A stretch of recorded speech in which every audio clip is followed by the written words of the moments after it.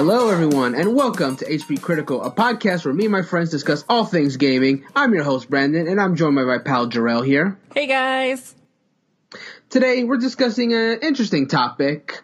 It's a topic, well, it's hard to summarize, but let me do my best. Basically, we want to talk about how our perceptions of games changed throughout the years, both in our personal lives and, the gaming populace in general. Like, so, for example, when you're a child, sure, some children may enjoy games that are directed toward them, like your cute games like Pokemon or Mario. But there's a lot of kids that want to, play like mature games because, kids want to grow up faster than they should.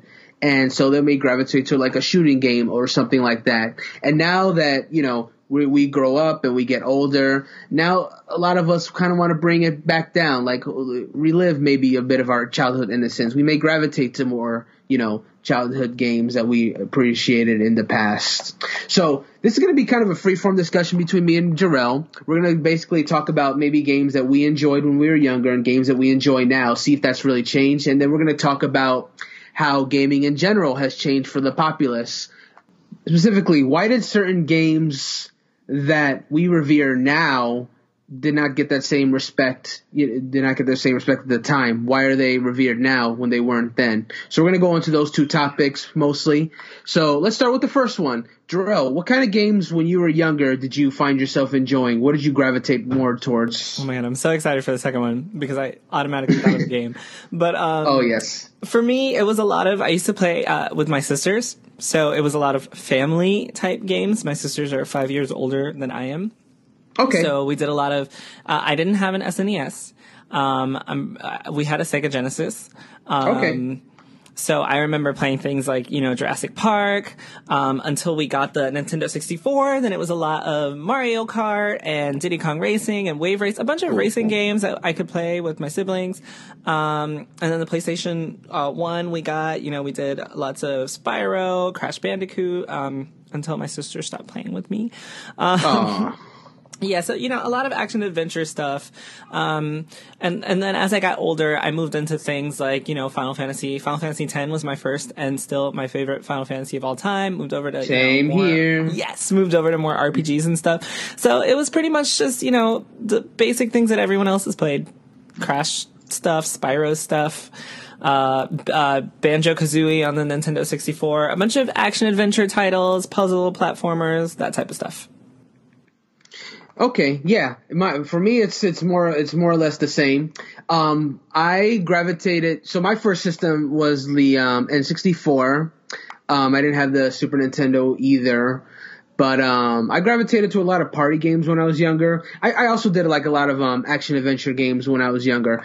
I didn't have like siblings that were really interested in like multiplayer games. So ironically enough, I have like all the Mario parties from 2 onwards, but I ended up playing a lot of them by myself. It's not until recent years where I started making like a lot of friends that I've really started to enjoy these multiplayer games and like actually had people, come over and play them. But yeah, my main thing was just like action adventure games, Mario Party. I did have one really good friend back when I used to live in New York, and he's the one that really like put me onto like a lot more genres than I was back then.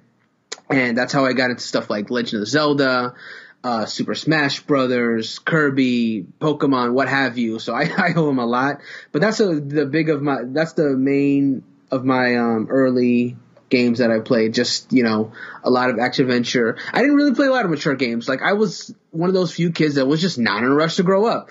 My nephew once got me Turok 2 Seeds of Evil, and I was way too young to appreciate that game at the time. Like I was scared of the scary dinosaurs that were coming at me with talons. First person, blood everywhere. I was terrified. But yeah, like when I was younger, that's really it. Now, as I've gotten older, which I guess we'll transition to next, my tastes in games haven't really changed drastically over the years. I'm still gravitating mostly to like, family-friendly Nintendo stuff. I have started to, now that I've gotten older and can appreciate more mature literature and media and whatnot, I've branched out a lot. My horizons have expanded a lot more. I do play a few more M-rated games. Like Last of Us is like probably my all-time favorite game of the PlayStation 3, and that is a game that I would have never even looked at when I was 12 or whatever. And games like Catherine I can really appreciate because of its very deeply mature storyline that game deals with. So I still don't find myself attracted to games that are like overtly violent, that are violent for the sake of violence. Mm-hmm. I'm not a huge first-person shooter fan, mind you, but I can enjoy a game if it wants to tell like a more mature storyline, along with my family-friendly games. Is it the same for you? How's your gaming taste now? So surprisingly, I have become when I went to college, my first bachelor's degree is in English, and that's just because I became enamored with storytelling and books and reading, and so I did a ton of reading. And so basically my gaming preference has become anything with an amazing story that I can love, like The Last of Us. And funny that you brought it up, because I remember before it came out, I was looking at it in Game Informer. Uh-huh. And they had the pictures of like the setting, and they had the clickers. And when I saw it, I was like, oh my God, there's no way that I can play a game like this. This looks so scary. But I thought it was. I think I remember you saying that even like, well, did you play Last of Us right when it came out, or did you pick it up later? That was later, right? I played it for the first time last year. That's what it was, yes. Because I remember you were talking about it on our chat room about how you were playing for the first time and how you were so scared and everything.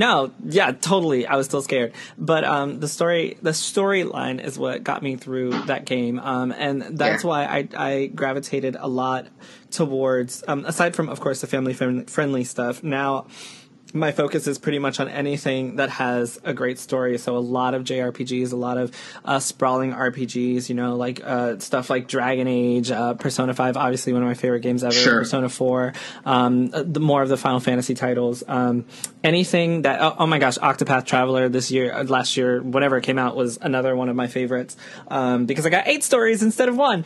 So anything that right now, those are I do play a lot of stuff. I am actually looking forward to getting Modern Warfare. I still haven't yet. And I used to be in love with playing Overwatch, Resident Evil. Like I do play a lot of other things. Monster Hunter World. I played Monster Hunter for the first time. I'm playing my first Zelda game right now. Yeah, you are. Link's Awakening.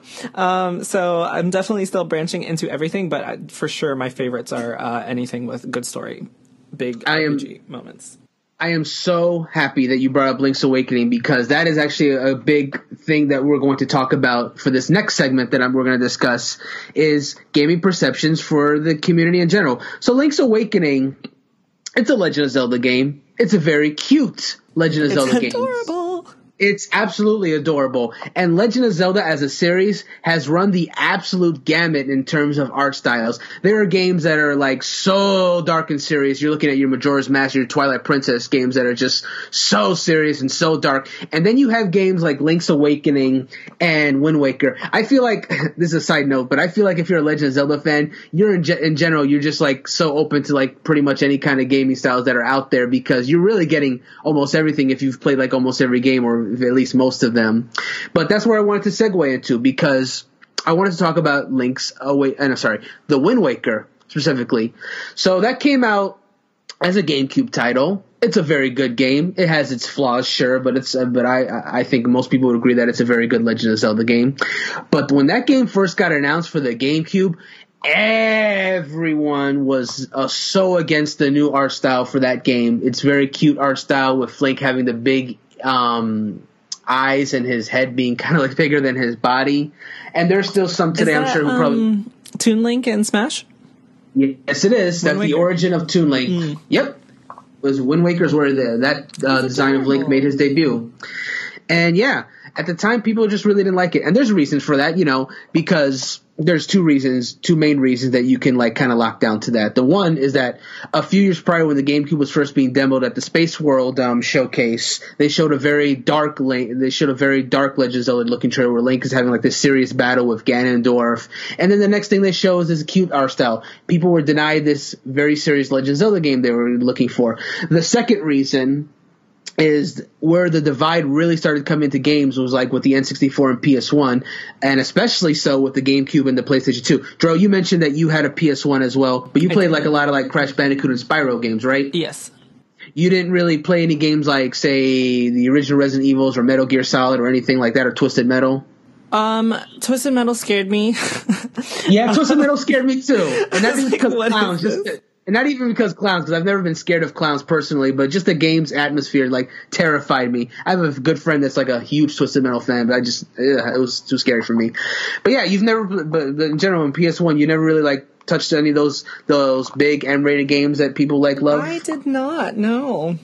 Yeah, but the thing is, like, for the PS, and I was the same way. I got a PS1 very late in its life cycle, and I didn't get a whole bunch besides, like, licensed games that were not on the N64. But that aside, yeah, a lot of people that went to the PS1 were looking for those big RPGs that have those huge stories, or they were looking for these big mature storylines. It applied to both teenagers and just adults who just happened to be gamers at the time. That really applied to them. That's where PS1 really stood up from the N64, I feel.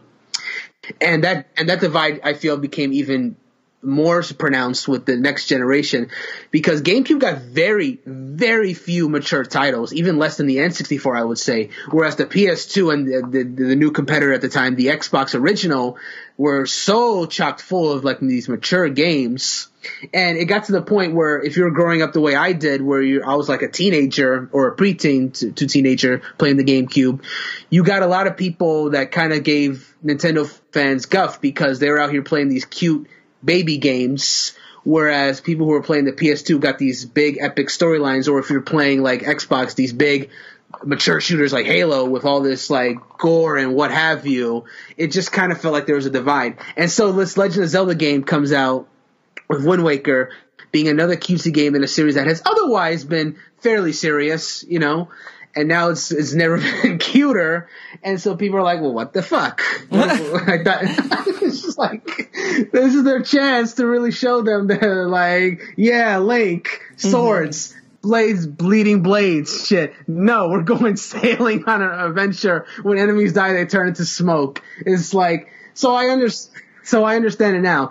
But that's why I'm just so happy now that with Link's Awakening, almost everyone saw this game and was so happy to see it. And so I wanted to ask. I mean, I think it does depend on who you're talking to, just because I did hear a lot of people who were also not very happy with the way it looked. Yes, you're right. I'm not. I would never suggest that everybody was on board with it. But the you know, with Wind Waker, it was definitely 70-30, 70 favor saying no, I don't like this art style. Yeah. Whereas now it feels more. I would even be bold to say 80-20, where if 80 people love the art style and the other 20 is like, no, it's not for me. Mm-hmm. So how do you think we got to this point, in your opinion? How do you think we came to this point where people just seem to be more open to this? It could be specifically about Legend of Zelda or just gaming in general. You know, and my answer might segue into your next segment or question. So forgive me if I go too far. But I actually think a lot of it has to do with exactly our subject, which is us growing up and looking either for nostalgia or understanding things a bit more. Like I personally, like I said, this is my first Legend of Zelda game, and literally the only reason I decided to play it is because I thought it was adorable. I would have skipped it when it was first announced. Everyone was like, "Oh my god, this is great!" I was like, "I don't play Zelda. I don't care." Like, it was completely off my radar. And then I saw the beginning of it, and I was like, "Oh, this is so adorable!" And I bought it. And now I am. I remember you retweeted someone showing off the intro part, and that sold you on the game. Yes, I was like, this is so cute. I have to get this. And then, you know, I got encouraged by everyone on Twitter that was like, yo, you need to try this. And I was like, all right, let's go. I'm down for it. And I've loved every single moment of it so far. Happy to hear that. I do think that it is gamers evolving that have created this. Allowed the situation to work. And what I mean by that is a lot of things that, so for example, another great example about this is Resident Evil 2 remake that came out at the beginning of this year. Or even Kingdom Hearts 3. I'm going to talk about all of these a little bit.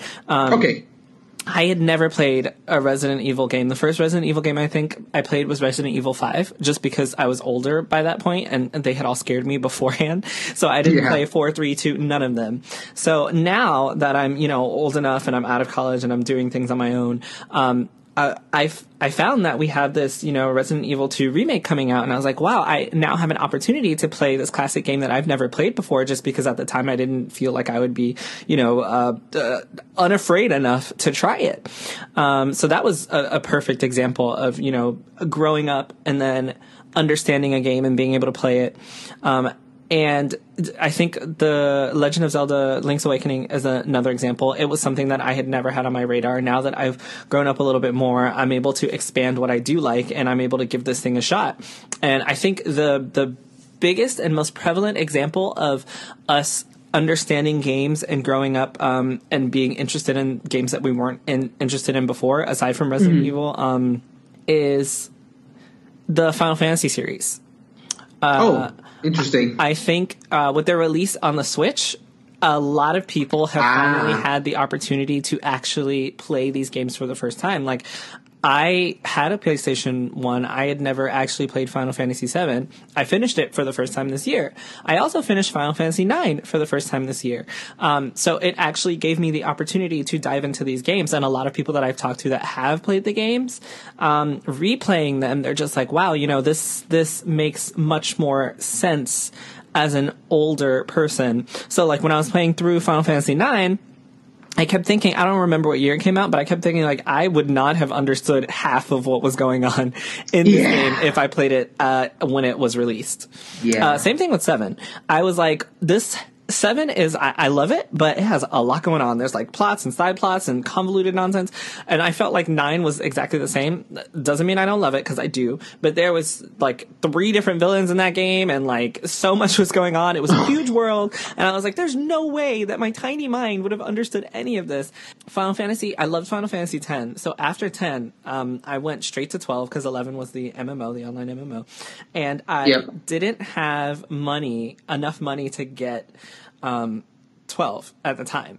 So I ended up taking my GameStop and a collection of my games, not my GameStop, my GameCube and a collection of my games to GameStop, traded all of them in just so I could get Final Fantasy 12. So Final Fantasy 12 is the reason that I don't have a GameCube anymore. That's how desperate I was to play a Final Fantasy game. I know. Crazy. And the worst part is that young me, half of everything that happened in that game went completely over my head, because that one's huge. It's political. A lot of people call it like the Star Wars of Final Fantasy, and I would 100% agree with them. It's all about like it's like Star Wars meets Game of Thrones meets Final Fantasy. It's huge. The characters are enigmatic and ridiculously adult.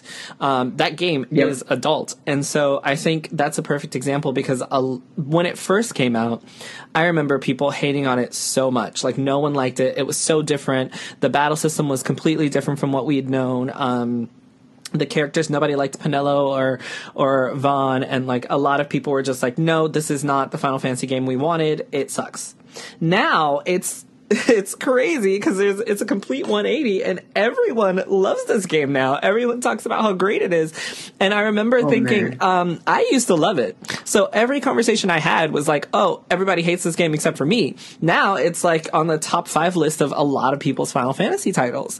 And I think that all has to do with being able to grow up and completely understand a game in the way that it was meant to be understood, because now so many more people love it. But saying that, I also think that we kind of can get stuck in a situation where, and this is where Kingdom Hearts 3 is going to come in, where we look for things to evolve with us, and they don't always do that. I see what you're saying. Yeah. So if I could just cut in real quick before you continue. Yeah. What I was going to say was, I'm glad that you brought up like Final Fantasy 12 specifically, because that's another game that like has changed, like you said, changed perception over the years, where a lot of people weren't feeling 12 when it came out, and now it's being celebrated. I think there's another game that controversial opinion that you, I, Gray, and Christy carry about Final Fantasy 13. How we actually all enjoyed Final Fantasy 13. Yeah, I was going to bring it up. Yes, I loved it. Now that's a game I don't feel like everybody has quite turned around yet. But when they had that when it became available on Xbox and it was like enhanced, and then everyone was able to buy it used at like GameStop and pop it in an Xbox and replay it, it did get, better reviews after that. Like people were actually talking about it in a more positive light because they were able to replay the title. So the progress is definitely there, and I feel like if they ever released the FF13 like trilogy or something, they would probably get even high. It would be even more praise. We're getting off topic. I just wanted to talk about that real quick about how those games change as well. You were saying about Kingdom Hearts evolving with us. I think that's and also Final Fantasy 15. I'm going to talk about both of them a little bit. I do think that those are games that were meant to evolve with us and didn't necessarily do so properly. I think. Going from, I know that you've played like every single Kingdom Hearts game. I have not, but you guys have educated me on almost everything. Going from Kingdom Hearts 2 and playing like 1 or 2 in between over to Kingdom Hearts 3, but knowing the story, I enjoyed the game. I liked it a lot. But from the time that Kingdom Hearts 2 came out until the time that Kingdom Hearts 3 came out, one of my biggest gripes with the game was that I felt like it was just missing so much of what today's games have. Like in my head, in 2019, there's no reason that a game like Kingdom Hearts 3 should not have been open world, So I see what you're saying. It boggles my mind that I walked into invisible walls in this huge game. Like I'm thinking, all right, this game is going to evolve with me. Like, but not only from a story standpoint, but like a gameplay standpoint, where I was playing everything else that I had played throughout this year is pretty much open world or seemingly so, that I don't walk into invisible walls and notice things like that. Because it's 2019. I don't think I've had that issue in like 3 years in playing games on the PS4. Like I don't think I've run into an issue like that where I assumed that this game was going to be something gameplay wise and it was something else. So that type of stuff was very jarring, and I was like, wow, this is not something that I'm used to. But also the story, I think, was a little subpar with certain characters. Like I wholly accepted Kairi and Axel to be after watching some footage and seeing they're working together to train as Keyblade Masters. I was expecting a lot of stuff that kind of fell flat, that I didn't get. A lot of character development was left behind, and of course that could be because there's like 10 million characters to talk about. Yep. And then we even have, the situation where there are no Final Fantasy characters in this game. Things that we expected, we didn't get. And growing up, you kind of notice them more. Like, I feel like if I were younger, I would probably not care so much about what happens to, Kairi and Axel. And, I would care more about the overarching plot than I would about specific characters. But because I've grown up with these characters, and because I love them so much, and because I've spent so much time with them, and I've waited so long for them to get to this point, it was much more disappointing for them to not evolve as I feel like they should have. And that's definitely a problem that some games carry, where they've existed for a long time, and then the evolutions may not be as pronounced as what people may like, Yeah, I feel like you don't care when you're younger. Like, I don't really feel like I cared that much when I was first playing the first Kingdom Hearts game. I was just like, oh my god, Disney, Final Fantasy, I just finished Final Fantasy X. This is amazing. Look at, like, all the Final Fantasy characters meeting up with Disney characters. This is awesome. But now that I'm older, I'm like, all right, you better give me a good story to go along with all these years that I've been following. And the thing with Kingdom Hearts 3 is there was no Final Fantasy characters in that game. Exactly. No Final Fantasy characters. And I feel like the characters that I did grow up to love just didn't follow suit. But yeah, that's definitely a problem too, where like, that's unique to like long running game series too. You have to, when they come out, they do have to evolve with player interest, and that's probably one of the biggest problems for game developers, because how do you balance that? How do you balance between the longtime fans who want what they like but evolved, and alienating them with stuff that's like too different? I feel like the Mario games balance this pretty well, with the Super Mario games anyway. And you know what that is a problem for? Sorry, do you know what that's a problem for? Pokemon.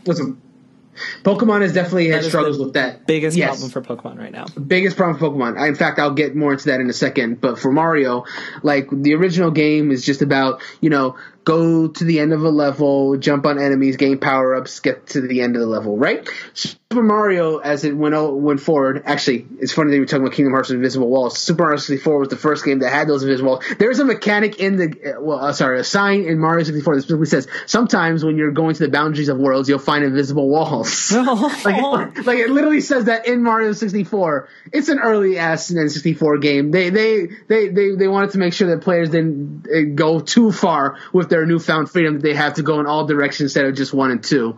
So there's like, hey, there's invisible walls. You can only go so far. And then, yeah. But with Mario Odyssey, and then, goes forward to the Mario games, like, I feel like that series has managed to balance it pretty well by, giving players power-ups to work with, and then giving them more freedom to go, like, in bigger worlds while still not alienating the fans. But yes, now we can transition to Pokemon. That game has definitely struggled with evolving, no pun intended, with the fan base. Yeah, because at its core, it's still God. At its core, it's still very much the same game. You start off as a kid in a small town, get your first starter Pokemon, collect badges, go fight champion, maybe fight an evil team along the way. And there's been a few improvements here and there. There's been new types. Sometimes they'll add features like Pokemon contests. And sometimes they may get a little crazy, like Pokemon Black 2 and White 2 was notably the first game where you start off in a city in front of a town, but it was still like, the core experience through and through. And yeah, it's pretty much that. They'll add new Pokemon, they'll add a few new features for like battle, stuff like that. And the story will be a little bit different, but you're pretty much getting what you've always signed up for, with just maybe slightly better graphics if it's like, going from your same system, or if it's a new system, better hardware, whatnot. But it's a similar experience. You know what you're signing up for. Most Pokemon fans are fine with the fact that the series doesn't change too much. It's Most almost Pokemon the same way. Are sick of redoing the same tutorial over and over. Tutorial is something that they're sick of. They will redo the entire game. They'll do a game that plays almost identical to almost all the other past games in the series. But if they do a tutorial again, they will lose their minds. And but Sun that's and Moon fair. had the worst one. Sorry. And yeah, Sun and Moon did have the worst one. And it's fair too, because it's one thing to go through an adventure that's familiar but different. It's another thing to be taught something that you already know. Mm-hmm. Like having your handheld when you're able to walk on your own, Yeah. But yeah, that's the progression of evolution in games, where some games will change, some will stay the same, and then it's all how our tastes evolve as well. Like, what are we interested in? Yeah, I mean, Pokemon is a kid's game. Like, I hate to, I'm going to play it because it's one of my favorite franchises, but it's meant to be for children, accessible for children. And that's exactly why we got, Let's Go as a part of the franchise, to be able to introduce a younger audience and make it easier for them to get into that Pokemon world. But then Pokemon also has, the competitive scene, which is for older and younger generations. So I think it does sit a very fine line between both, and a lot of times it does a good job at allowing for both generations of this game to evolve with it. Sure, absolutely, and that's a benefit of long-running games, I would even say, because it's like what we were talking about before, how our gaming interests have. But okay, actually, that's a good segue into another question that I wanted to ask you. So, for the most part, I think from our conversation, we've gathered that you and I have more or less had a similar game interest, that they've evolved a little bit and changed over the years. How do you think that is for the average person that may be our age that are playing a game? Do you think that the average person our age is playing the exact same games that they were playing when they were younger today, or have they assimilated more like we are, or just completely changed? Like, what's your opinion? Good. To answer your question, I do believe that a lot of people are. So first, I guess I would say that I think we are in the prime age for video games. And by that, I mean that when developers are making games, I think they're aiming them towards our age group. I agree. Like, if you look at anything that's coming out soon that people are anticipating, Cyberpunk, Death Stranding, Final Fantasy VII Remake, Last of Us 2, all of these games are not meant for kids. Like literally none of them are meant for children. You might be able to, pull off Animal Crossing if your kid is old enough and chill enough for something like that, because it does take a chill child to log in every day and take care of a town. But even that, I would say, is for an older audience. Oh my goodness, Jarrell, you've hit on something that I didn't even consider until you started talking. Gaming as an industry has been around for a long time, and it's like you said, all these games that are coming out, they're explicitly meant for people in our age group, and they're like early to mid to late 20s, the 20s group basically, with a few differences here and there. But it's almost entirely towards that age group. And 30s, true. But what I'm saying is like, back then, gaming was a much more insular thing. So when you marketed your games, it was almost exclusively these games like Super Mario, because who else was playing them besides kids? As we started getting to N64 and PS1, we're starting slowly, little by little, getting some of these more mature games, because they're starting to realize that there's some older, there's some people that have maybe been playing. Like, for example, if there was like a teenager that started playing the NES, right? And they grew up and they were still playing games. Well, now they'll want to play something like Metal Gear Solid or your Final Fantasy VII that has these complicated stories, because now they're in their like 20s, right? Exactly. And it's coming more and more because because more and more kids are playing games these days. So naturally, the industry is targeting us, our age group, more because we grew up with them. I think that's going to continue going forward as well, where there's always the balance. I think is going to become even more. It's going to become more closer to the even 50-50, because it's just going to become that kind of thing where it's like movies. There's what would you say the movie balance is between like a movie that's like maybe PG or G to like a PG-13 to an R movie? Do you think it's fairly balanced right now? I have no idea, actually. Yeah, it's tough, but I think I think I can answer my own question. If you look at like all these big Marvel movies or these Star Wars movies that like get so much money each year, those are the big multi-movie franchises that are like constantly PG-13. I think that answers my question there. That it's because those are movies that are, kids will enjoy them for us because it's Star Wars, it's Marvel, kids like that stuff, but they're for like older people who grew up with that stuff as well. And then you have your R-rated movies, which of course are targeted more towards adults. I think gaming is going to very much go into that kind of same balance where we're already there, and with all those games you said that are coming up. Actually, and I mean, so I think this is going to continue. I was just looking at my library of PlayStation 4 games, and I kept thinking like, oh, how many of these games would I let my nephews play who are, I'm looking at my PS4 game list right now, too, as you say that. I don't know. Like, maybe Uncharted and Spider-Man, but, like, definitely not God of War. Oh, my God. I'm looking at my list right now. I have Danganronpa, Tekken 7, Grand Theft Auto 5, and Until Dawn all stacked up right above each other. Exactly, and those are not something that you give to an 8-year-old or a 10-year-old for that matter. Oh, my God, no. And even, games that are coming to the Switch has become like an open area for anything now. So I wouldn't let them play Octopath, like, especially not Primrose's Story, or Cyrus's. Those get pretty dark. Luigi's Mansion, yeah, sure. Link's Awakening, yeah, sure. But, I mean, I'm not looking at my Switch library at the moment, but a lot of the indie titles that are coming to Switch are definitely rated M for mature or, older. So yes, the Switch is definitely a place for family-friendly titles. But, I'm not going to make my 10-year-old play Final Fantasy 12 remake on Switch, because that's a bad idea. Yeah. And that's a good point, and that's another good point too. We were talking earlier about like the gaming consoles. N64 had a few M-rated games, but it was definitely the place you wanted to go if you wanted to play more family-friendly games. Or PS1, all of its big hits were like the either T-rated games or the M-rated ones. Now we're at a point where certain systems might be more well-known for something, but in general, if you're going to Switch, you have a wide variety, like you said, you have a wide variety of games to play, from like the family-friendly Luigi's Mansion or Smash to something more mature like Dead by Daylight's on Switch. I was just going to say, Dead by Daylight's on Switch, The Witcher 3 is on Switch, and, no.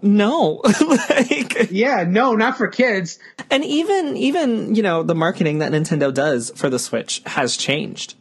So that we have seen in their own marketing, and I probably talked about this before, but in their own marketing, we've seen situations in which we have young adults who are in their 20s walking around playing their Switch, riding on the subway playing their Switch in their 30s. And you never saw that before with commercials. Exactly. If you go back to those old commercials, very few of them had playing on GameCubes and 3DSs. Now it's like, Karen at a rooftop party having drinks playing her Switch. Like that is the reality of the Nintendo Switch right now. That's definitely that is the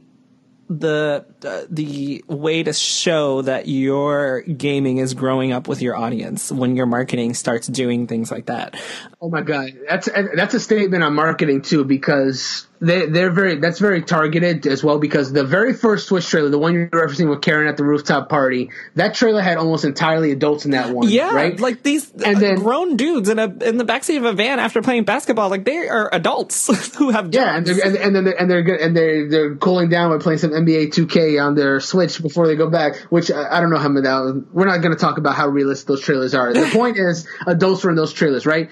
And then if you go back to like the 3DS trailers, there's a few like kids in those. They especially target to kids if you're looking at 2DS, because that's more suited for kids. But for Switch, no, they were going for the throat in terms of like, hey, no, adults are playing this. Now for the Switch Lite ones, I'm noticing they have more kids, because that's more targeted towards kids who play handhelds mostly. Yeah. But yeah, it's become a bigger balance in terms of like the marketing, and that's just showing how gaming taste has evolved. Mm-hmm. And I think that's the perfect example of what you were saying.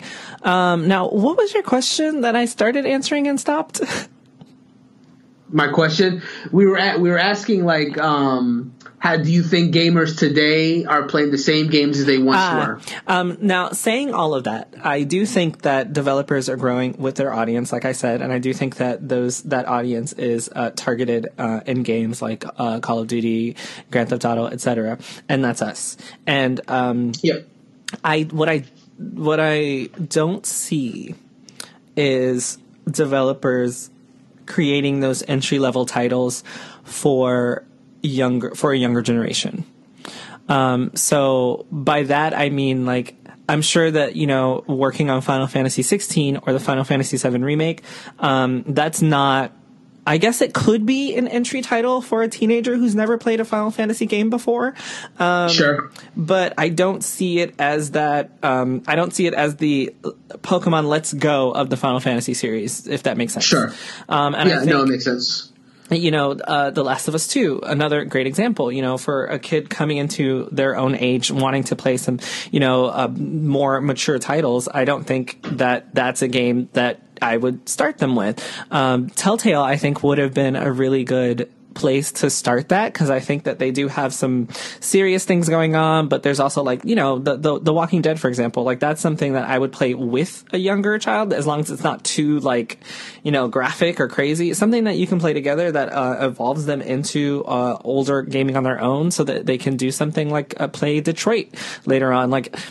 But I think that Final Fantasy is going to have that problem. I think that a lot of developers are going to have that problem, because right now, I was just speaking to my nephews, and I literally, this is a short story. I took my nephew to, I don't know if I told you this, but I took my nephew to GameStop, and I was like, I have a credit card. You can buy anything you want at a GameStop, like anything you want. Like just pick one thing, whatever you want.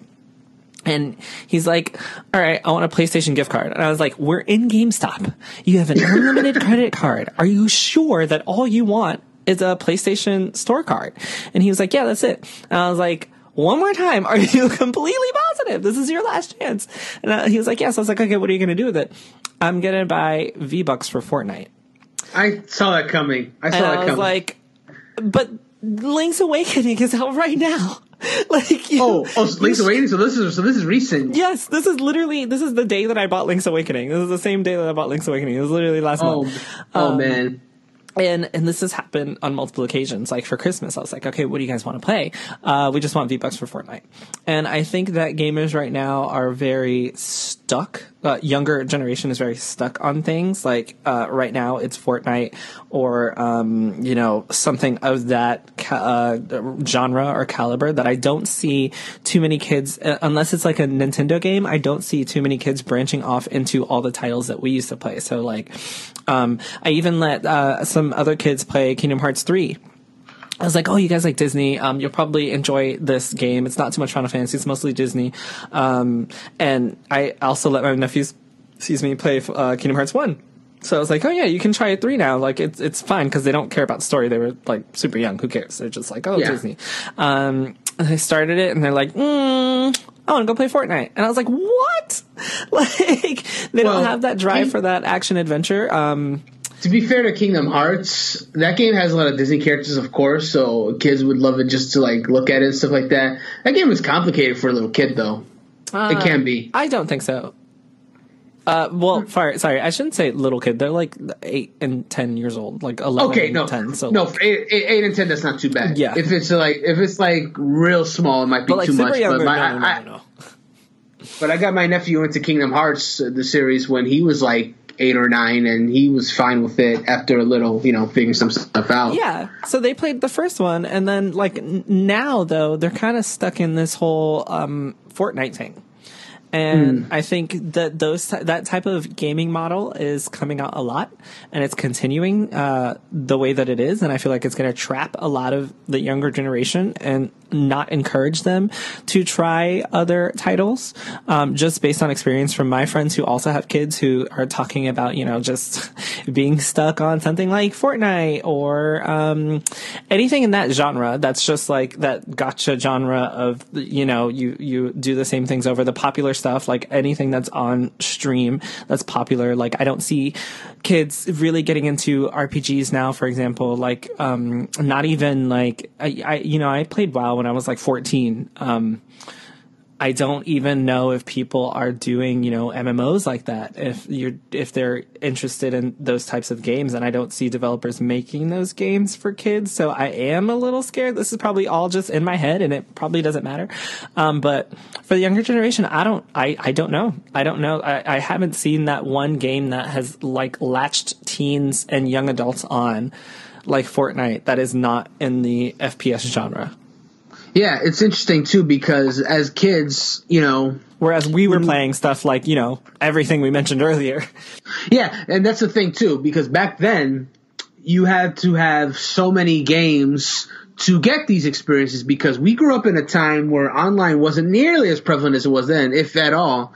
So we didn't have like constantly changing things when we played our games that I can understand the appeal of Fortnite, because every time you go on, it's a different thing, because you're playing against different people and you're trying to go for the victory royale or whatever. For the N64 games, for example, if you bought a party game and had enough siblings or friends, you could probably spend a lot of time on that. But otherwise, you're looking at a lot of these single-player games, and when you're finished with them, you're finished with them. Yeah. And you have to go on to something else. And Fortnite is perpetually continuing. Like, there's no end. Perpetually continuing. And it's free. Yeah, and it's free. And it's also free to play online.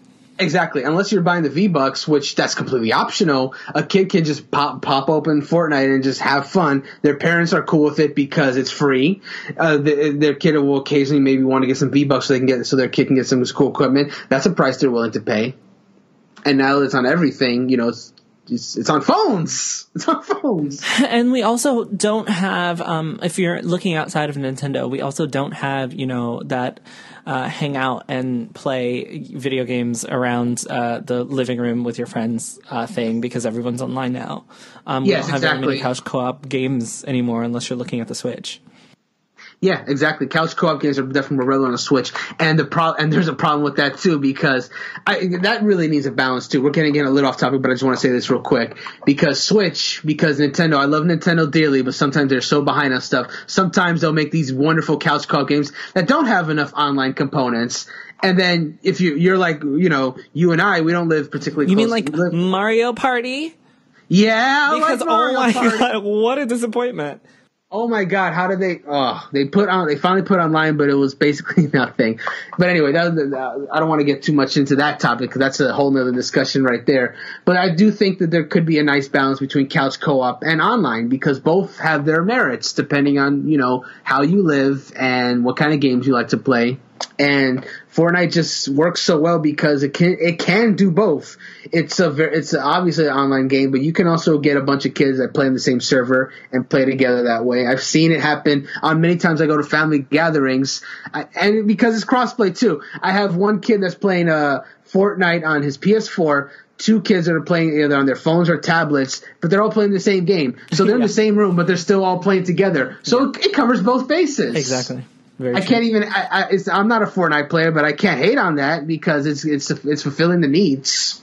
Oh, also, just a little also off topic, but back to something we said earlier. Two of the biggest games that I played on the Switch this year that I loved, one of them being my game of the year right now, is Fire Emblem and Astral Chain, and both of those are definitely not for kids.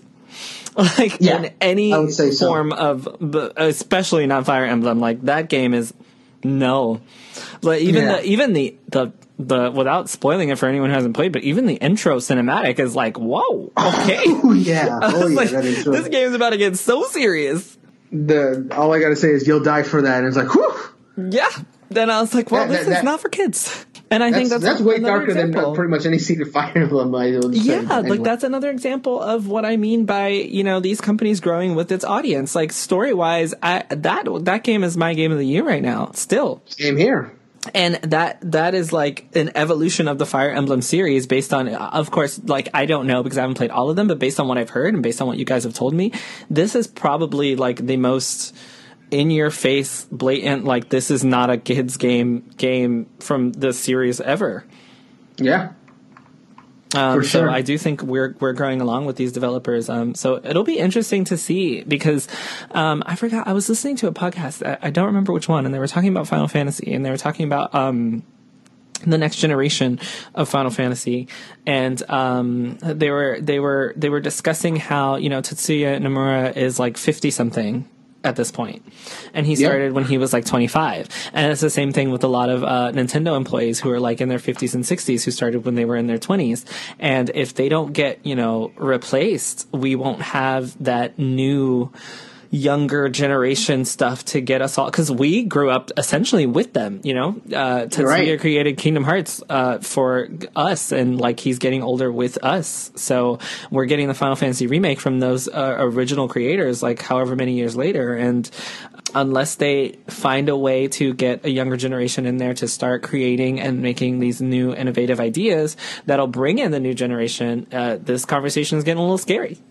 Yeah, it is pretty kind of scary, but I'm also hopeful, and I'm hopeful, and we'll make this like the last time because this is getting a little long, but like, so I'm hopeful because, like you said, we have these developers that have been around for a long time, but at the same time, they realize that their time is coming, and they are starting to groom the next generation. And a good example of that is with Splatoon, actually, because Splatoon specifically is being made by younger developers of Nintendo. The same thing with ARMS, but more so with Splatoon, where, they are games that are very much considering how the audience is changing. Splatoon is a very style-centered game because, style is becoming more important because more people are playing games. It's not just like one click group or whatever. So style is important because more people are playing, and that's, I think, one of the reasons why Splatoon has gotten so big in Japan for that reason.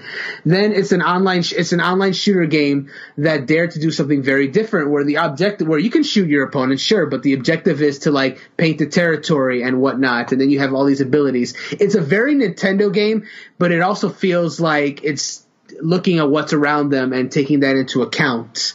And if we get more developers that are, evolving but also staying traditional to the, us, I think we could be in for some good games. So regardless of how tastes change in gaming, I think there'll always be something for someone to play. And there's just more people than ever playing these games. And, who knows what the kids of today, they're playing Fortnite now. Who knows what they'll be playing in the future? Maybe they'll be playing Last of Us 5. Yeah, or maybe they'll be playing Fortnite 3. Maybe Fortnite. Oh, maybe my God. Maybe Fortnite will just never die and that'll just become the game. But you know what?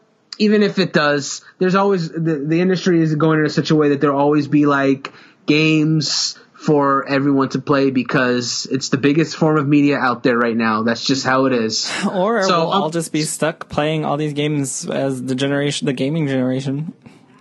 But the point, yeah, probably. But I will say really quickly, because I know we're wrapping up, I will say that my faith is in Nintendo, because I don't see the PS5 being a seller for, you know, a younger generation. Neither do I see the Xbox One, or I'm sorry, the Xbox, whatever it's going to call it, Project Scarlet, whatever it'll be. But I think the Wii was the perfect innovation for family gaming. Yep, I agree. think the Switch is also becoming that, because it's portable, because the Joy-Cons are attached to it. You can just simply take it off, play with friends. They have games. They have a lot of party games. So I do think Nintendo is going to be keeping the family in gaming. And I do think that because the Switch is opening up to so many different games, like there are M-rated games on the eShop right now.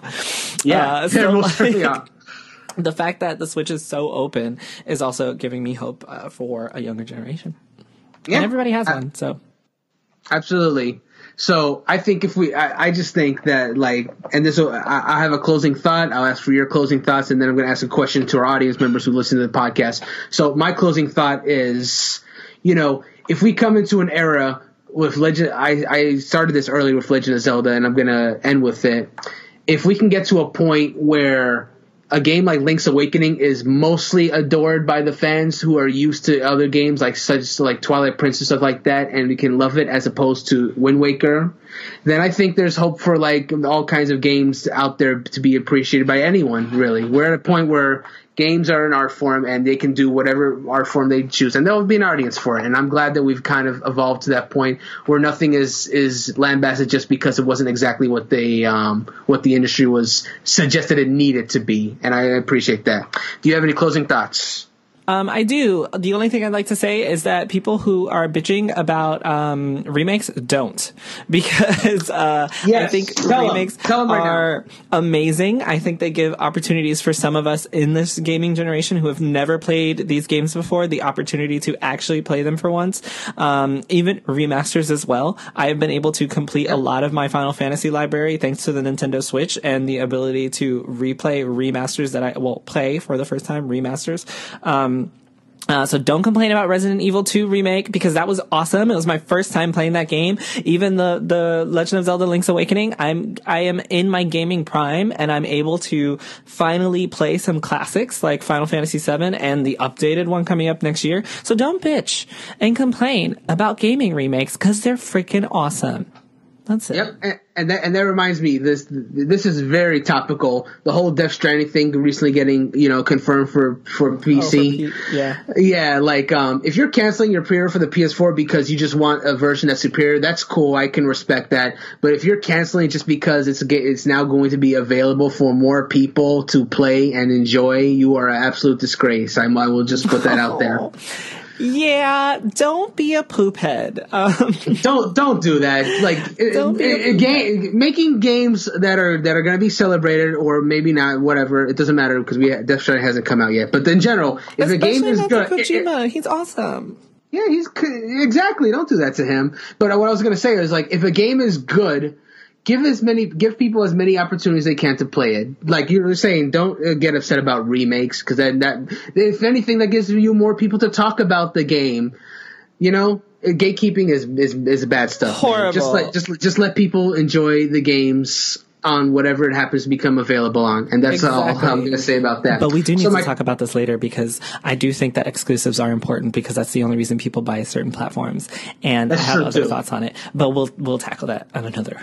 I think we should too, yeah. Anyway, so my closing question to all of our listeners is, how does your games taste change? Do you find yourself enjoying different games than what you enjoyed when you were younger? Do you enjoy the same games but maybe a little bit different? Or has your gaming taste stayed completely static your entire life? All of those are valid, but we want to hear all of it. So we want to thank you guys for listening to this episode of HP Critical. It was a very fun discussion, and, you know, thanks for listening. We will catch you guys next time. Goodbye. Bye.